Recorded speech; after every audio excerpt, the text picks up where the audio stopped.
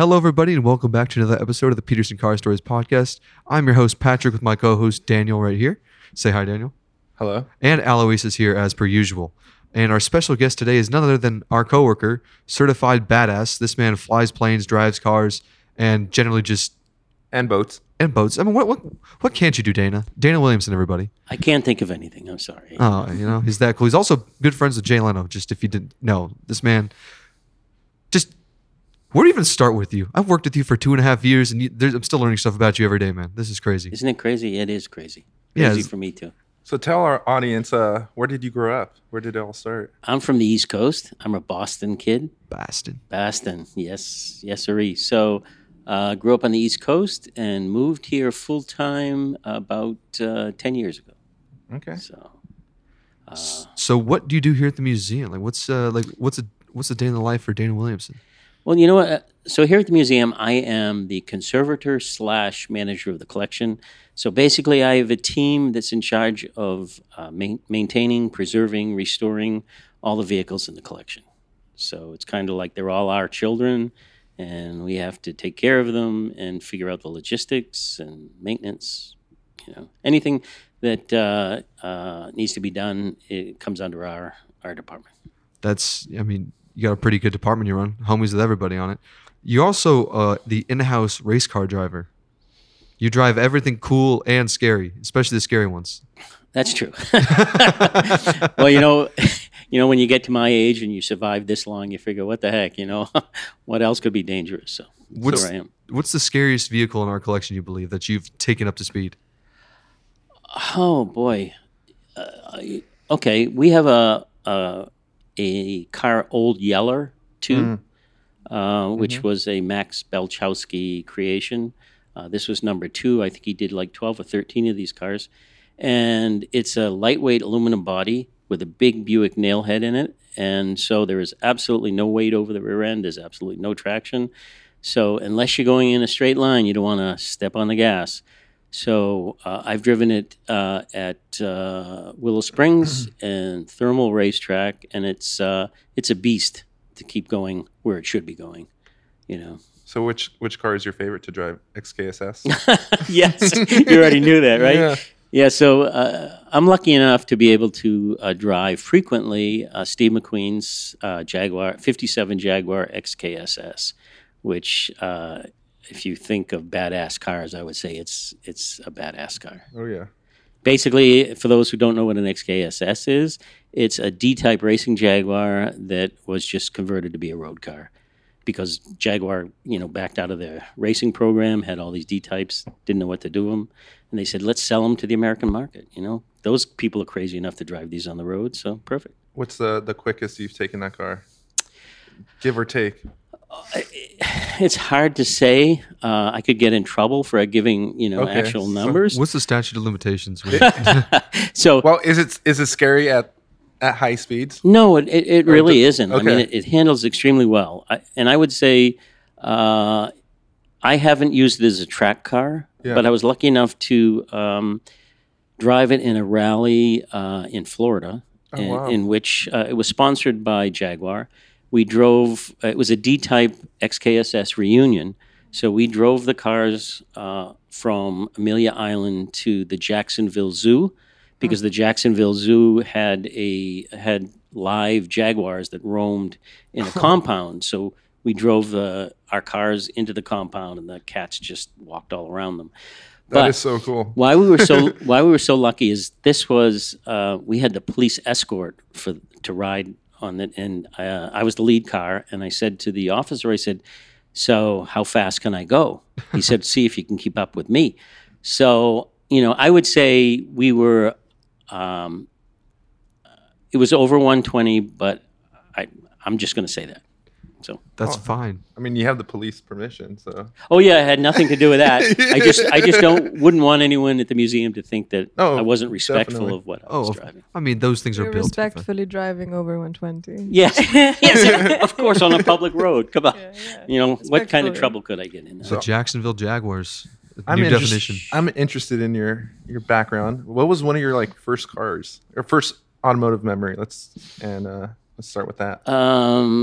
Well, we had a farm in New Hampshire, and we had tractors. So I guess my first experience would be my dad put these big wooden blocks on the pedals of the tractor, and I used to take it out in the field and drive it all over the place. And so it didn't matter, I couldn't hit anything because it was just an open field. And how old were you? I was probably, let's see, I would probably be in second, third grade. Yeah, it was early. It was early. Okay. So that would be my first experience. I would say my first car that was actually what I commuted in, like I drove to high school. Most people were driving to high school in like, they had an MG or they had some cool car. I had a 59 Chevy. And it was a car that had these huge wings on the back. And the trunk, you could actually open it and live in it. I mean, it was an apartment on wheels. So I was not a cool kid going to high school on that thing. Now it's a classic collector's item. Sure. Back then, it was just a big piece of metal. So that was my first car. It beats my Ford Explorer taking that to school every day. So there you go. I don't know about that. Where did you go to school? What did you go to school for, and where did you go? I went to grammar school in Wakefield, Massachusetts. And then I went to Northeastern University in Boston and got my degree in civil engineering. And then I did a fellowship at MIT in naval architecture. And then when I left MIT, I started my own business. And Which was? It was basically a display business. I really enjoyed, doing things. And when I went on interviews, for after college for different jobs, they'd say, "Oh, well, this is your cubicle. This is where you're going to design this, and that wasn't my thing. I needed to be out in it. I needed to, be creating things myself and not just drawing something so someone else could create it. So we built sets for commercials, movies that may have been shot in town. We built when they shot the Brinks job in Boston, we built one of the safes, a faux safe, so that the guys could break into it, Sure. like they did in the real story. So I did that, and then I always had always in the back of the shop, I would have motorcycles or cars, and I would work on those, and then and then I would take some of the guys off what they were doing, and then have them work on those with me. And so we had like a small restoration shop that was in back of our display shop. I was always into art, so we also had a division that would do serigraphs, which are silkscreen prints. Yep. So we got the Meridian hotel chain as a client, and so we were doing all the art prints that would hang all over the world in the Meridian hotels. So that kind of widened my traveling experience. Sure. And but also, when all of this was going on, and I'm talking about driving tractors and things like that. Yeah. When I was, I think it was 14 years old, I had my first airplane ride. Same thing, out of a cornfield, riding in an old Piper J3. The fellow that owned it was a crop duster. And I was going to ask, was that a crop duster? He used to, dust for apples, apple trees and things like that. And he was crazy.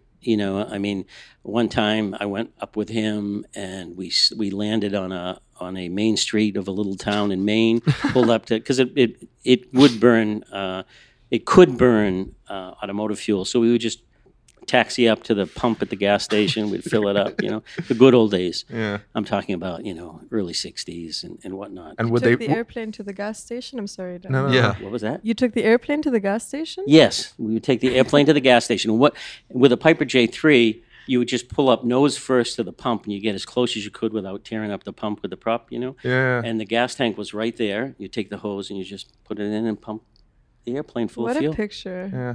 So. Did you get your parents' permission, or did they know about Oh this? no! Of Yeah. course not. Come on, no. That's what I figured. Hey, yeah, no. So Was it one of those "don't tell your parents"? Yes, Okay. it was, because this introduced me to extreme attitude flying. Which is what's that? It means upside down, straight up, straight down. Any kind of attitude that's unusual to be flying in. Straight and level is the usual attitude. Yeah. Anything else, Okay. is unusual. So that the adrenaline rush was really, really something. And like I said, this guy was nuts. So, dusting apple trees, he would fly under high tension wires. He would do all sort of stuff. Wow. Needless to say, a few years later, I'd heard that he had lost his license, to fly. I wonder why. Yeah, me too. Come on. Who'd have thought? So then I started seeking my own license, private aircraft license, and private pilot license, single engine aircraft. And then I started to study with this group in Haverhill, Mass. Called Dutton's Devils, and started flying aerobatics with them in a decathlon. And then So how old are you at this point when you got your pilot's license? I got my pilot's license when I was same as when I got my driver's license, probably around 16, 17. Just casually? Just casually, Just racking up licenses like degree. And then from this decathlon, I started to fly a T-28, T-34, which were World War II trainers. They were transition aircraft, teaching pilots from World War II to transition into jet aircraft for Korea. And so I really, that brought the aerobatics to a whole new level. So I started flying aerobatics and air shows, and it was pretty exciting. And any close calls? You had to have at least a couple. One. Okay. One. What happened? Well, for those who know flying, if you're coming into a very tight airstrip that's maybe really short and has high or vertical obstacles on either end, you have to come over those like treetop and then just drop in. And the way you do that is you slip the aircraft in. So in other words, you're basically flying sideways. And as you fly sideways, you're able to reduce your airspeed, and you have a very high descent rate, and you can just come in, straighten out, and land. But if you get the nose too high, the plane stalls. So I was coming into a very short runway and had my nose a little too high, and the plane started to roll into a stall. And luckily, I was able to push the stick forward, put the power on, and everything, and save it. But it was like everything was just straightened out, and you're just about ready, and bam, you hit the ground. So that was kind of scary. But just a stomach in your mouth type of moment right there. Yeah, exactly. So I switched to helicopters after that. So this was simultaneously whilst you were also doing your creative business? Oh, yes, absolutely. So it was all at the same time? It was all at the same time. And I mean, you had mentioned, I was always seeking adventure, and I would never say, geez, I don't think I can do that, or I can't do that. So I would try anything.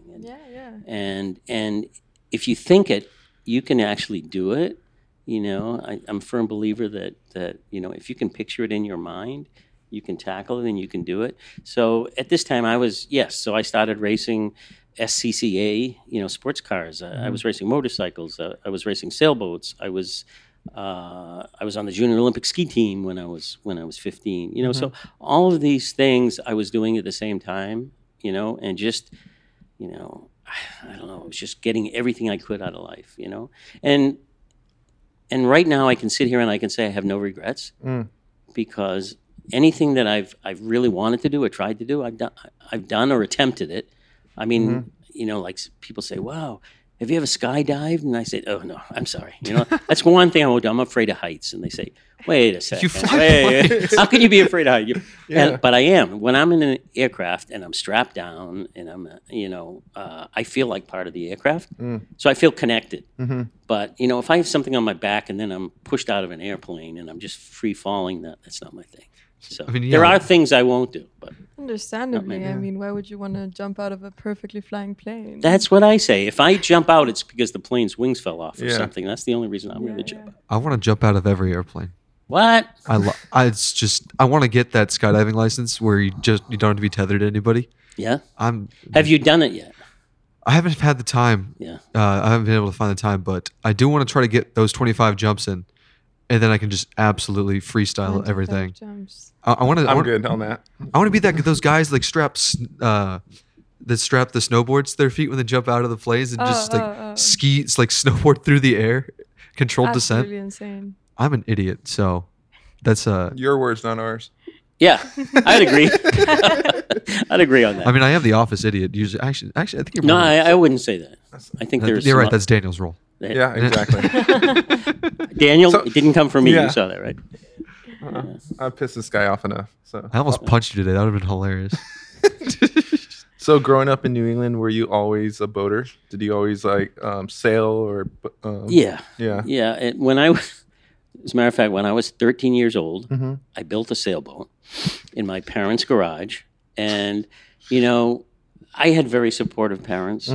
So I'm Clearly. 13. I don't even have a license, right? So Yeah. my mother would drive me to a lumber yard, and she would just sit there and wait for me, and I would pick through wood, and I'd bring it home. And a neighbor up the street brought me a power saw because my father couldn't do anything. He couldn't hammer a nail in straight, the poor guy. So I built this boat. It was 11 feet long. It was a little sloop, a little dinghy. And my parents towed me, to Gloucester and Rockport, and I sailed it all over the East Coast. And one day, my brother is 6 years younger. So now I'm 14, so that makes him 8, right? If my math is correct. So we had the great idea that we would go up to, there was an island off the shore of Rye, New Hampshire. It was called Star Island. It was 10 miles out to sea. So I convinced him that we should make some sandwiches and sail out to this island. So my dad, It's an 8-year-old to cross a 10-mile channel. so my dad takes us up there, and he says, "So where are you going to sail, guys?" And I said, "Oh, Dad, we're going to sail around the harbor." And he goes, "Oh, okay." Around the what? I'm Harbor. sorry. Oh, Just harbor. Harbor. Harbor. I'm sorry. Yes, I'm speaking Boston, so I apologize for that. No. It's So wonderful. he says, "All right." He said, "All right. Well, I'll be back in a few hours." And I said, "Yeah, that's great." So my brother and I go and we start off, and we weren't very far off the coast, and the Coast Guard came, Oh, Of course. and and he says, "Hey, Are you lost? You in the little boat? Yeah, what are you doing?" And I said, "Oh, my brother and I we're going out to Aloisa Shoals." He goes, "No, you're not." I said, "Come on." He said, "Do your parents know you're out here?" And I said, "Yeah, of course. My dad dropped us off." He goes, No. Do they know you're out here?" So actually, they towed us back in. And, I mean, a 13 and a 6-year-old in a wow. an 11-foot rowboat, basically with a sail. Did you ever get to the island though? Later. Okay. Later on. Yeah, later. Coast Guard's like, no, you're not. Like, that's a good stuff. Man, I wish I got pulled over by the cops more. I'd have such a cooler childhood. Oh well, Dana's cooler than me. Well, I don't know about that. He's cooler than all of us. I'm sorry. I wouldn't say that. My dad was a Coast Guardsman during the Second World War. And so growing up, of course, he kept his sailor suit and a few other things. So growing up, I had a little sailor suit, and I used to play sailor with him. So he had a bosun's whistle, and when I came through the front door, he would pipe me on like I was going on the ship. So, there was always something sea-related or, coastal related when I was growing up. So I think that's kind of where the boat thing came in. So would you rather be in the air, water, or on the road? If you had to pick one. I can't. You know what? I can't. I love, for instance, I have a boat in San Diego, so I drive down to San Diego, which is not fun. So that part of being on land is not fun. Yeah. Never fun. That drive, forget it. Dude, it took me 2 hours to get to San Clemente the other day, and then 2 hours to get to San Diego from San Clemente the other day. I've gone sometimes, and it's taken me 4.5 hours just to get to San Diego. When you go down by Pendleton, Yeah. and it's just, you just sit there. There's no exits. There's nothing. No, can do. and you know what? There's no explanation for this traffic because before you know it, it's gone. Yeah. It's like, why?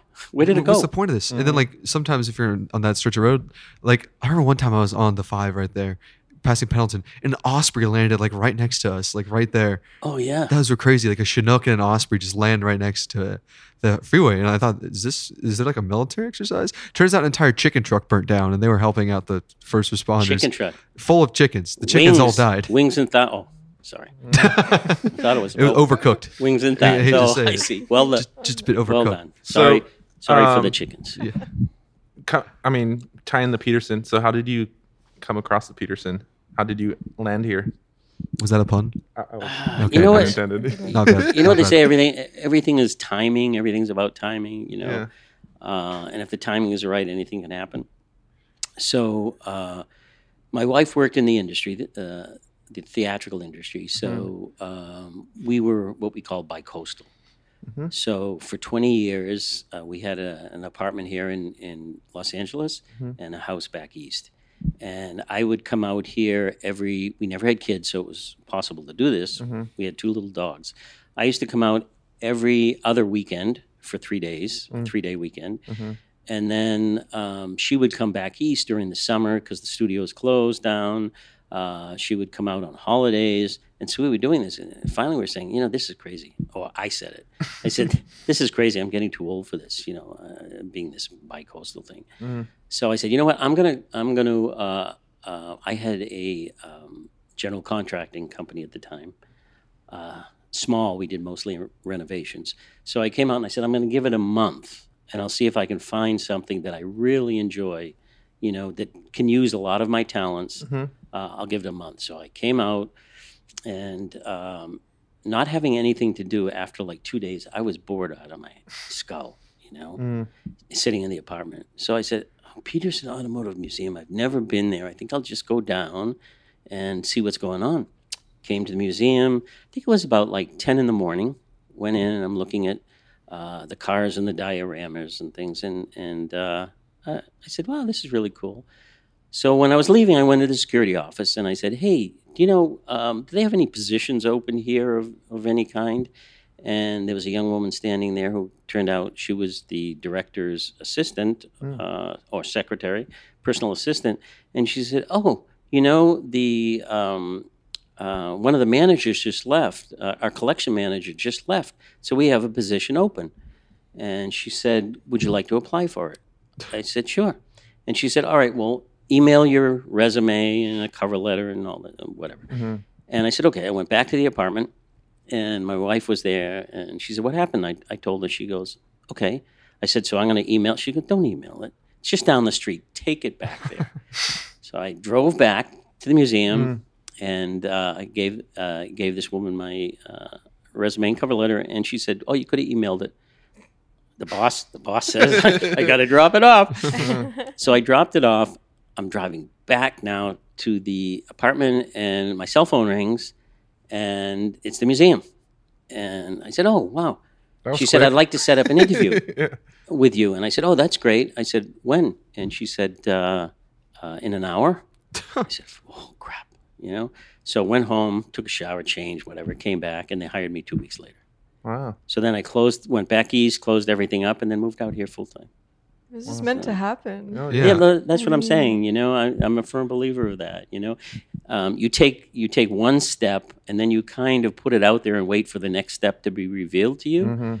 And a lot of people, if you have confidence and faith in yourself, that next step is always revealed. And Sure. You just have to be aware enough, to recognize it. So it's the most Dana story I've ever heard. God damn. damn. That's Speaking of wisdom over here, Yeah. what's some of the best advice you've ever received? Just in life, or Well, I received some advice, and they said, "Don't get married," but it's too late for that. I've been married over 30 years, so no. I think you watch all these shows, and somebody who is very successful or came from nothing and becomes very successful. They always say, "Just follow your dream," which is the hardest thing to do. and it's almost a little corny too. It is. But what I'm little? saying is, if you really have an interest, it doesn't mean you're going to do exactly the thing that you may want to. Oh, so if you love Formula One and you say, I want to be a Formula One driver, doesn't mean that you can't do something in Formula One. But there's a possibility that you might not reach, the grid. So Somebody's always got more money in that well, respect. there you go. A true cynic over here. It's all about the money. Oh, it is, man. I'll die on the hill. You got to have a little bit of talent. Well, of course, but look at Lance Stroll right now. Just saying. But for F1, yes, okay, I'm glad somebody laughed at that. That's a discussion for another day. F1. What's one car in the collection that you always wanted to drive and hasn't had the Hey, opportunity? you found to? the microphone. That's crazy. I'm in a great position that I've driven most of the cars here at the museum. I mean, but I've always kind of people could call it, I've always wanted to drive the Detroit Electric. We have a 1915 Detroit Electric, one of the first electric cars. And, I've driven the Teslers and Fiskars and things like that. And I would just like to drive it and think, okay, 110 years ago, I mean, this was an electric car. So I'd like to drive that. Okay. What else? You gotta give me a ride in the Mercer. That's like whenever we walk by it, he's always like, dude, I'm dying to get a ride in this. He's like, Dana, you're gonna die if you do that. Well, you need to get it started. That's the scariest car, in my opinion, the whole collection. Okay. Really? Yeah. The reason he's saying it's the scariest car. So we call it America's first supercar. This is a car that was built in 1913 in Delaware. All right. It has no front brakes, just rear brakes, and they're band brakes. So in order to get enough brake pressure to actually stop the car, you have to step on the brake pedal and also pull the handbrake at the same time. And that way you hope to get enough pressure on the rear brake bands to be able to stop the car. It has wooden spokes. It has 2 bucket seats, which only just hold your butt. I mean, you could easily fall out. It takes 4 hands to drive it, basically. And you only have 2, so you're working all the time. Like, give us an example. Like, what are you doing? Okay, so let's from the very beginning. You go out. You want to start the car. Okay. Yeah. So what you do is you with everything off, you go and you crank. It's a hand crank engine. You crank it over 2 or 3 times. Okay. Then you go and you have to get fuel pressure. So next to the driver's seat, there's a little plunger. Yeah. Up and down. That's what that is. So you have to get up to, maybe 2-3 pounds of fuel pressure. In order to do that, you have to pump it maybe 120 or more times, just up and down, Jesus. to get the fuel pressure. So once you get the fuel pressure, you go out and you crank it again to get some fuel in the system. In the lines, yeah. Then you come back in, you turn on the ignition. And then you get back out, and there are certain settings for spark advance or retard and throttle, and then you crank it 2 or 3 more times, and it should start. So it's kind of like a built-in theft device, It takes you 20 minutes to start. But once you got it started, and once you want to start driving, what do you have to do during? So once you get it started, and once you start driving, you have to watch and maintain fuel pressure. So every once in a while, the fuel pressure starts to go down, so you got to give a few more pumps on the fuel pressure. And there's also another plunger right beside the fuel, and that's for oil pressure. So anything over 40 miles an hour, you can tend to lose some oil pressure, so you got to pump up the oil pressure. And like I said, you have to keep advancing the spark. The steering wheel, the brake. You're just on top of the whole thing all the way along. That's why. Usually, if you were driving the Mercer, you would have a mechanic that rides with you because there's also like dual controls. He can pump the fuel. He can pump the oil. He can, turn the mags. And I'm sure you're going to need the extra weight if you're taking a turn too, like if it was in a race. Well, and it's very stiff, so it's very rickety. So it's not forgiving. So if you go into a turn and you're too fast, it's just going to go. It's not going to give you any warning. I've had it up to probably about 45 plus miles an hour. That's it? Yeah, and it's a scare. You're That kidding me? must That's be it? so It's scary. But it had the capability. It was advertised to do 85 miles an hour back in 1913. Oh my God, Jesus. So, incredible. yeah. I'd love to experience that because I feel like that's still the time where you are one with the car, and it's That's it's true. almost a tango that you have to do with the car to get it running. The car has to like you. Always like to say, you have to It's have true. a lot of That's when they called it was like a symphony, Yes, and you end up being the yes. conductor, and you've got to get all these things to work. I mean, nowadays, we're close to autonomous cars, and you just listen to the symphony. There's nothing you can do. Mozart, whatever you want to listen to, but you can't touch anything. So is that like when I'm watching like the Goodwood revival, like racing and stuff, these older pre-World War I vehicles, there's always 2 dudes in it. Yeah, that's right. I've always wondered that. I always thought it'd be like a little more weight, but now that you mention it, yeah, you need a little bit more than just 2 hands to operate Well, these. the craziest thing is when you see them like doing Laguna Seca and coming down, and it's just like, my God, and they're literally like coming down the corkscrew. Yeah. Yeah. There's no stopping. Oh, it's crazy, and they're all in their like white little suits matching. And the tires are so skinny. There's actually, when you think about the pad of traction that they have, it's like this. It's the size of a quarter. Yes. On 4 corners. Exactly. Like So, I remember me and Daniel were watching them do it at Car Week last year. They were throwing these things like hucking them into corners and like they were for- like skidding a little. yeah, bit they were around drifting. They corner- were power sliding these old pre World War I cars. Like damn, yeah, Hope those wheels don't I hope break. they're not dead in 20 minutes. Yeah. scary. Really Wow. scary. Exhilarating. Yeah. So, So, out of all of the machines that you fly, take out in the ocean, drive, or anything else, which one do you have the most emotional connection to? It's like, what's your personal favorite story, or one Wow. of each, even? okay, for automobiles, when I came here, I was always a Steve McQueen fan. And I came to the museum, and wow, here is the car of the cars, the Jaguar, and the actor, the King of Cool, right? This was his car. Still is, honestly. Still is. So one day, I found out that his first wife, who actually wrote the check and bought this car for him because he was unemployed at the time, was around, and she lived in Century City. So, and I don't remember how I did, but I found her phone number, and I said, I'm going to give her a call. Probably in the white pages. Patrick doesn't know what that is. What's a white page? Oh, that's what you used to sit on when you couldn't see out the windshield. Is that what the? Is It's that the phone book. what's a phone? Everyone's name was listed in the white And pages. address. Okay. And yeah, Yeah, well, we had the white pages, everybody's name and phone, and then we had the yellow pages, which was all businesses. Oh, So- I remember and seeing it was those usually telecommercials. the yellow pages was usually about 3 inches thick, and that's what you would use. They would always say, "Well, give them a phone book." That meant that you could sit on the phone book and you could raise your height by about 3 inches. So Can't relate. Just saying. anyway, I understand. we're talking when dinosaurs, just became extinct, and that was about that time. So I called her, and she actually answered, and I said, "Wow!" I was blown away. Explained to her who I was, and I said, "Would you be willing to answer some questions about Steve's XKSS?"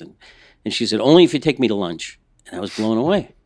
And I said, "To lunch?" She said, "Yes, of course, it has to be my favorite place." Okay.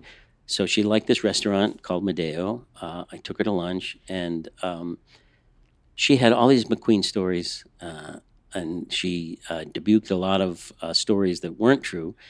And we became friends. So we have lunch, often now, and that was 10 years ago. And so that connection gave me a stronger connection to the King of Cool's car. And so when I drive that car, it's really a whole bunch of emotions. Not like just driving a cool car from a cool guy. It's just like really, really special. Sailing, I have an old sailboat, and I call it to all my nieces and nephews a pirate ship. I do have 2 cannons on board. I have a half Not scale. the camera, like an actual. Oh yeah. Yeah. Not a Leica or a Canon. No, this is an actual Canon. We got 2 cannons looking at us right now. It's Actually, it's a half scale 6-pounder in the bow, and then I have a black powder cannons, and then I have a rat tail cannon in the stern. So it's. have you shot them? Yeah, except the half scale 6-pounder I haven't. Don't you have one in your office? That's the 6-pounder. That's Yeah. what I thought. Yep. What year is your sailboat from? Oh, it's from the 70s, but Okay. it's old style. Has a big bowsprit and stuff like that. I don't So, speak boat very well, so I'll What- just take your word for it. What's her name? Molly Mackay. Ah. So she was originally registered in Hawaii, Oh, and Molly Mackay means gentleness toward the sea. So That's when nice. I purchased the boat, I love that name, so I said I'm not going to change it. Plus, I think it's bad luck when you change. I was the about name to of say, the isn't that the sailors' folklore? Just never change the boat's boat. name. Yeah, it is. And if you do, you have to appeal to King Neptune and That do sounds a like a whole lot ritual. of hassle. That's- I don't know if it's worth all the trouble to deal with the god just to change the name. Just saying. So that's that's another emotional experience sailing. And then what was the other thing? Oh, in the air.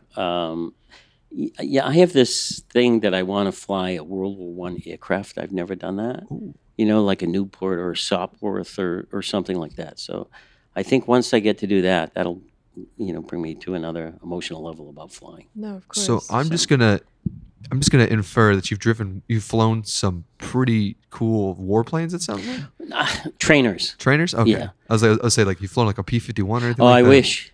I Okay. wish. I just did the Steve McQueen show this past weekend, and they had aircraft there that flew into the Boys Republic cornfield, and they put them on display. And there was a gentleman there from, who was he from?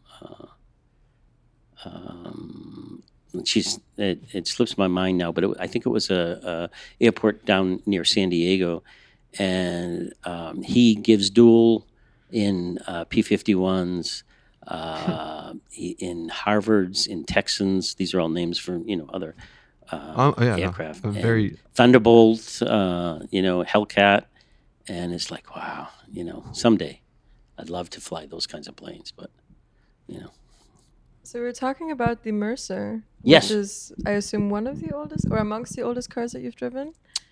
yes, What's the oldest plane that you've flown? the oldest plane was the J3, which was a 1946 J3. That's Lindbergh times. Yeah, well, it's basically fabric airplane. It's just like this one was a cotton fabric that had been painted and coated, and you have to. The way you start the plane is the same as the Mercer. You go out front, You have click to on the crank it. magneto, and you have to take the propeller and my spin it God. around, and then eventually it fires, and then as soon as it fires, you have to run around and jump in the plane before it takes off. Before it Oh, leaves you that's- behind. So I mean, I have so much respect. I don't know much about aviation, but I have so much respect when it comes to flying older planes, simply because I like to compare the type of machinery to cars, like you just did. Mhm. And I drive a car from the '60s, and she breaks down quite often. Planes. Yeah, well, the difference in planes and cars, vehicles like that is a plane has to have a 100-hour inspection, has to have an annual review. So, in other words, a qualified aircraft mechanic has to sign off on the plane every year. So usually he tests the fabric, if it's a fabric plane, whatever it is. He tests compression and all of these things. So usually it's pretty safe. I mean, but you're right. Old planes, like old cars, are old. Anything can fracture, anything can fail. Yeah. And, But you do have other safety measurements, of course. yeah, you just jump out. Who was it? Like, wasn't it Harrison Ford that was flying and landed in the airport in Santa Monica? Or was it him? Harrison Ford Yeah. has landed twice. Once on a golf golf course. Yeah. Yeah, and then like in Venice or something, like Yeah. Yep. Mar Vista area. Yep. Yeah. yeah, that's right. Imagine you're just like trying to get the parking boot off your car in Venice, and then just Harrison Ford just smacks a plane right next to you. I can't even imagine. That's something that crash happened to landing. Eloisa, honestly. Just Harrison Ford falls out of the sky. He's like, oh, On a how Monday you morning, doing? how are you doing? Guys, you won't believe what happened. You have no idea how many times we get that at working with Eloisa. After every weekend. Guess who I ran into? Guess I just hitchhiked all the way from Nebraska to here. Wow. Do you surf, by the way? I was just curious. I'm attempting to, yeah. Oh, okay. Great. God. I've shredded some barrels. Okay. She's attempting, not learning. That's Not okay. learning. You'll get there one day. There's it's that learning curve. It's like this, but then finally when you get there, it's So have- Yeah, fantastic. you just Have ride you the ever wave. surfed? Oh yeah. Oh, Yeah. really? Yeah. Oh, here's a Of story. course. Of course. Yeah, I what don't were you know. expecting? What were you expecting? you This is have- Dana Williamson. man. Wait. You have to understand. Funny story. True story. So Facts. I'm at Northeastern University, Yeah. right, in the city of Boston, and I found out they had a surf team. Okay. Uh-uh. And I was like, wait a second. And I had surfed a little bit before that. And so I went in, and the next thing I know, I was president of the surf club, at Northeastern. And so when my wife found out about it after we were married, she goes, no, you're lying to me. Yeah. There's no surf in Boston. There's no surf. Anyway, but we used to go to like Nags Head, New Jersey. We used to go up to the coast of New Hampshire. Of course, there you get, 1 to 1 to 3 foot swells. Yeah, That's it. yeah. You know, that's the most you would get. But yeah, so then, you know, when I would come out here, being bi-coastal all the time, I had a surfboard, and I used to, you know, that was something that you would do early in the morning. And What was the local swell in Boston? Where would you go exactly? well, Boston, there really wasn't, but you could Yeah. go. You could go to Cape Cod. I don't know if you know what Cape Cod is. Yeah. Or you could go to Gloucester, Good Harbor Beach in Gloucester, Yeah. Wingashiek Beach in Gloucester, and you could catch maybe 2 feet. I was about to say I've never heard any good stories about the overhead in. Well, you East know Coast. something, Millie. As soon as there was a storm, you get a lot of hurricanes, you know, on the East yeah. Coast. Yeah. As soon as there's a hurricane, you go down to the beach, you'd see hundreds of surfers down there just waiting, yeah. you know? And the police are down there saying, "Oh, you can't go out, you know, there's 8-foot swells out there." And everybody's going, Yeah. "Yeah, It's like, let's thanks do for it." letting me know. Now I'm never leaving. Yeah, right. Yeah, that's cool. So I will say, I've been able to, through my brother, operate a piece of equipment, a vehicle that not many people have been able to, and that's been a steam locomotive. That was my next question: is what's the most odd vehicle you've actually driven? And I was not expecting a steam locomotive to be on my bingo card. Steam locomotive. My brother was involved with a tourist railroad in Wolfboro, New Hampshire, and they restored a. Oh God, it's been so long now. I don't remember the model, but it was I think it was a 242, which is the wheel designation, or a 262, and it was a steam locomotive, and it burned coal, and it's the strangest thing to. Of course, it's powered by steam, and it's all in a valve mechanism which operates the steam. You have this big handle that you push and pull to regulate the steam, and then it has these butterfly doors, and by butterfly I mean you step on a little pedal and the doors go like a butterfly wings. That opens to the firebox, and then the fireman shovels in the coal. It's the dirtiest, smelliest because the sulfur from the coal and the coal dust, but the raw torque of a steam locomotive, you know, Really? is incredible. Yeah, because they'd have to pull like 30-car long trains. Like that. That's true. Each Yeah. each of those cabins or cars weighs like no more than 10 tons. Like it's just solid steel. Everything is just solid steel. Sounds like you know what you're talking about there, nerd. Okay, leave. Okay. He's a train guy. Yes. You can tell. Okay. Grandpa. So you are also a train enthusiast? Yes. My last name's It was Thomas. it was a vehicle, you know. Right. Anything with anything wheels with or you engine. know, it was, Yeah, it like was great. my last name's Thomas, so naturally. The tank engine. There you go, There you go. I got that Yeah, reference. you did. So I grew up the train guy, and then I discovered the beauty of Ferrari, and then I made the transition. Ferrari doesn't make a train. No, but then I saw Ferrari. I was like, damn, trains are lame. This thing's cool as hell. There you go. But the inner workings of a train, because like you said, the raw torque because it's literally just condensed water vapor to the point that you can move a locomotive which weighs around 30 tons. Yeah. It's And- slow getting started, but Oh, once it yeah. gets going. Once you build that pressure, and have you seen what happens when you overpressurize a locomotive? no, No. tell us. It looks like spaghetti explodes at the front. It's all cast iron tubing, and it is the most lethal explosion you could have had in the 1800s before they invented like How did, weaponized like explosives. spaghetti Were you living explode? back No, then? there's like Daniel, you were living in the 1800s. There's a boiler. There's And a the- boiler. The boiler is lined with all these Wood, tubes. how do I call it? Wood and fueled, that's how it wood hits the burned? water. Wood burning car? I mean, Yeah, the wood- essentially it's also steam. Yeah, we But- actually here at the museum have a wood burning car. Oh, we should start it up sometime. We have a green truck. You know, it was they found out during the Second World War they couldn't get fuel, so farmers couldn't get their produce to market. You know, My so grandfather built a wood burned car. yeah, you know what? Inventors found out that charcoal gas was combustible. So if you had a furnace and you could burn wood, create charcoal gas, it could be injected in the intake manifold without any special equipment or anything. So, and as you injected that, you would turn off the fuel. I think it only had like 25% efficiency of fuel, No, of course. but at least you were able, you know, To move. to move. So if you Google wood burning cars or trucks, you'll see these Fiats and Volvos, these tiny cars with these huge wood furnaces that are in their trunk. They look pretty weird, but they were functional. They were a solution. Yeah, they're also those coal burning cars, like you said at Pebble last year. There's that one Citroen that had the two coal furnaces just hanging off on each of their front quarter fenders. That was right next to the wood. Yeah, it was right burner. next to it, and it uses the methane byproduct to power the car, and it has a pathetic 30 horsepower with the methane power. But the fact that it was powered by methane was a great way to, because it was made in the 30s in occupied France, so See? that would make sense. Yeah, the ingenuity you get from these inventors in tough times is just the unyearning human spirit. Why are you looking at me like that, Daniel? Why do you got that grin on your face? Trying to switch up the subject now. Oh, you do that no matter what. Just go for it, dude. It's always very blunt. So Dana, what's in your car lineup right now? You mean personally? Yes.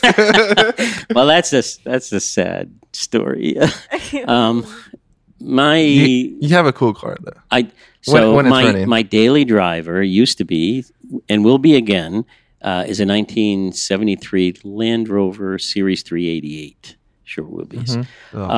Good taste. Daniel, shut up. It had over 200,000 miles on it, and I lost second and third gear, so I was trying to just run around with first and third. I wasn't doing too good.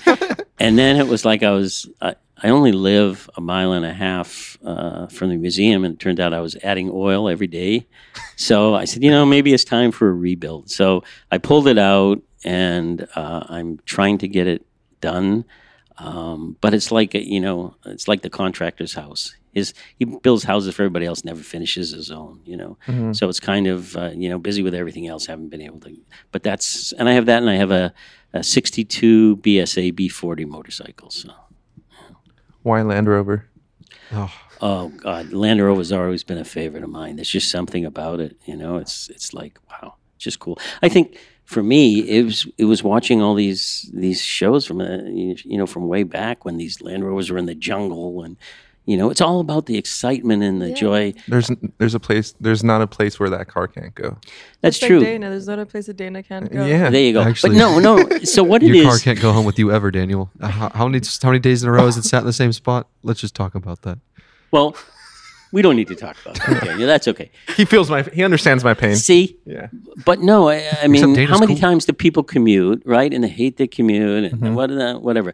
Me, every time I get in this Land Rover, I get a smile on my face. Man. Same. And it's just, it's just great. I mean, I was stopped once. I took it to Pebble Beach for one of the years when we were doing the show up there, and I got stopped for going too slow by the California Highway Patrol.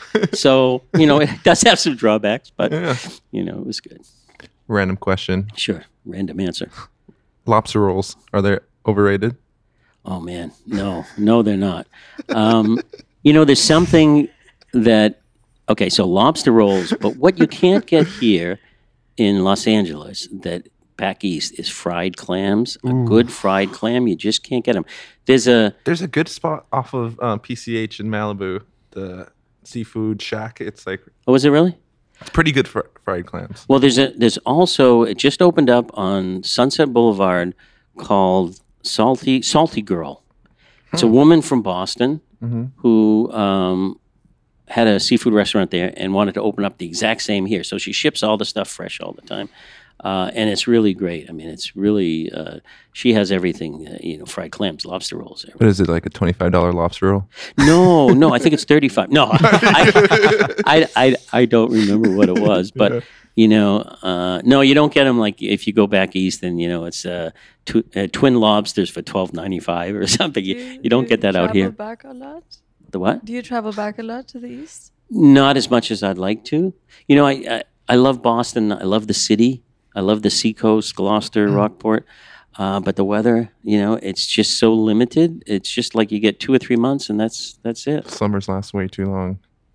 Summer's what? I mean, sorry, the winters. Oh, gee. Yes, you're right. The Yeah, this guy winters lived in last way, Boston for a while too. Yeah, so it was a good time though. that's right. You went to school there, 5 years of my life, and you spent liked there. it, right? It was a good time. Yeah, When you're in your early 20s. sure. I mean, where else can you have like the Red Sox and the Celtics and the Bruins? I never want to hear him talk. Not only that, but we will like never bring up Boston sports on this podcast ever again. during the summer, it's so dead because that city is made up with so many college students. They all leave. Exactly. So Yeah. it's kind of boring, but once September rolls around, and the sport started up. So Should have built a boat when you were 13. Then you could have been out sailing. there you go. He was in Pasadena at that point. Yeah. Just wrapping it up. What's your? We ask this to every guest. What's your opinion on EVs? Wow. And currently, EV is a tough question to answer because no matter what I say, there's going to be a lot of people that don't agree. yeah. You know. That's why we ask it. It makes things interesting. Yeah, you know what? My first really experience with an EV is I borrowed a Tesla Model X, and we went to Mammoth Mountain to ski, and we had to stop 3 times. You know, and even though it was a Tesla supercharging station, you'd have to wait in line. You know, and then you get an opening, and it took an hour to charge, and then in the cold weather, the charge didn't hold. So that was like a hassle, and that kind of like, oh, this sucks.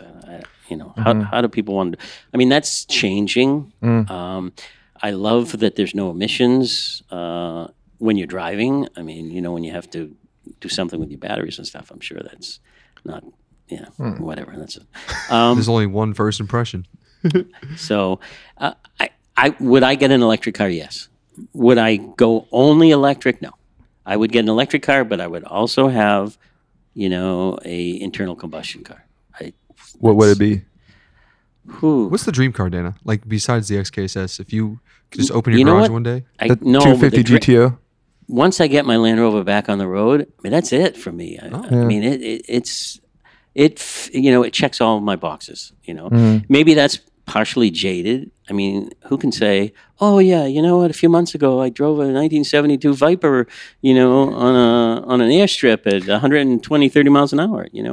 So being here at the museum, has allowed me to drive many different cars.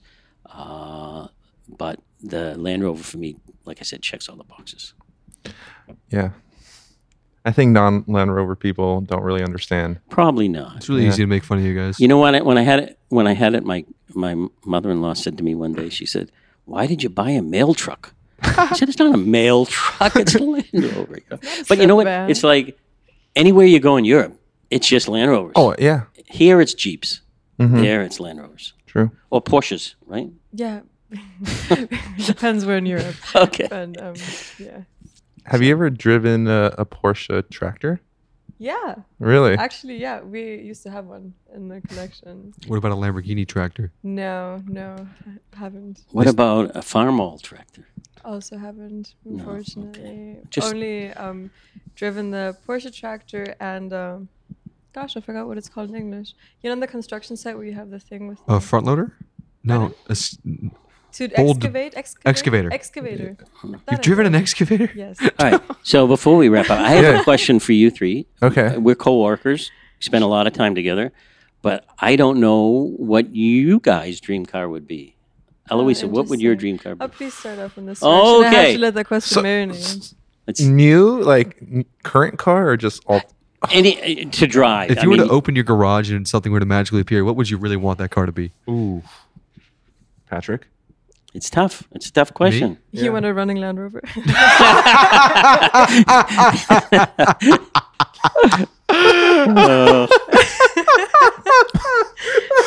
I get it. Oh my god! That's what's funny. That's the best singer I could have ever dreamed of. And For the record, my car is running and driving. For how I much drove it longer? today? Since when? That's true. for how much longer, Daniel? That is true. I saw him driving it the other day. How long was your car sitting in that spot in the parking lot? Because I didn't have time to fix it. So I did. I can't believe that got caught on camera. That was the greatest. Okay, So- to answer the question, if I were to open my garage and have something replace my Lexus, I don't know, it'd be a 1991 Nissan GTR R32 Skyline. Really? Yes. Oh, I'm surprised. Really? Yeah, I don't know.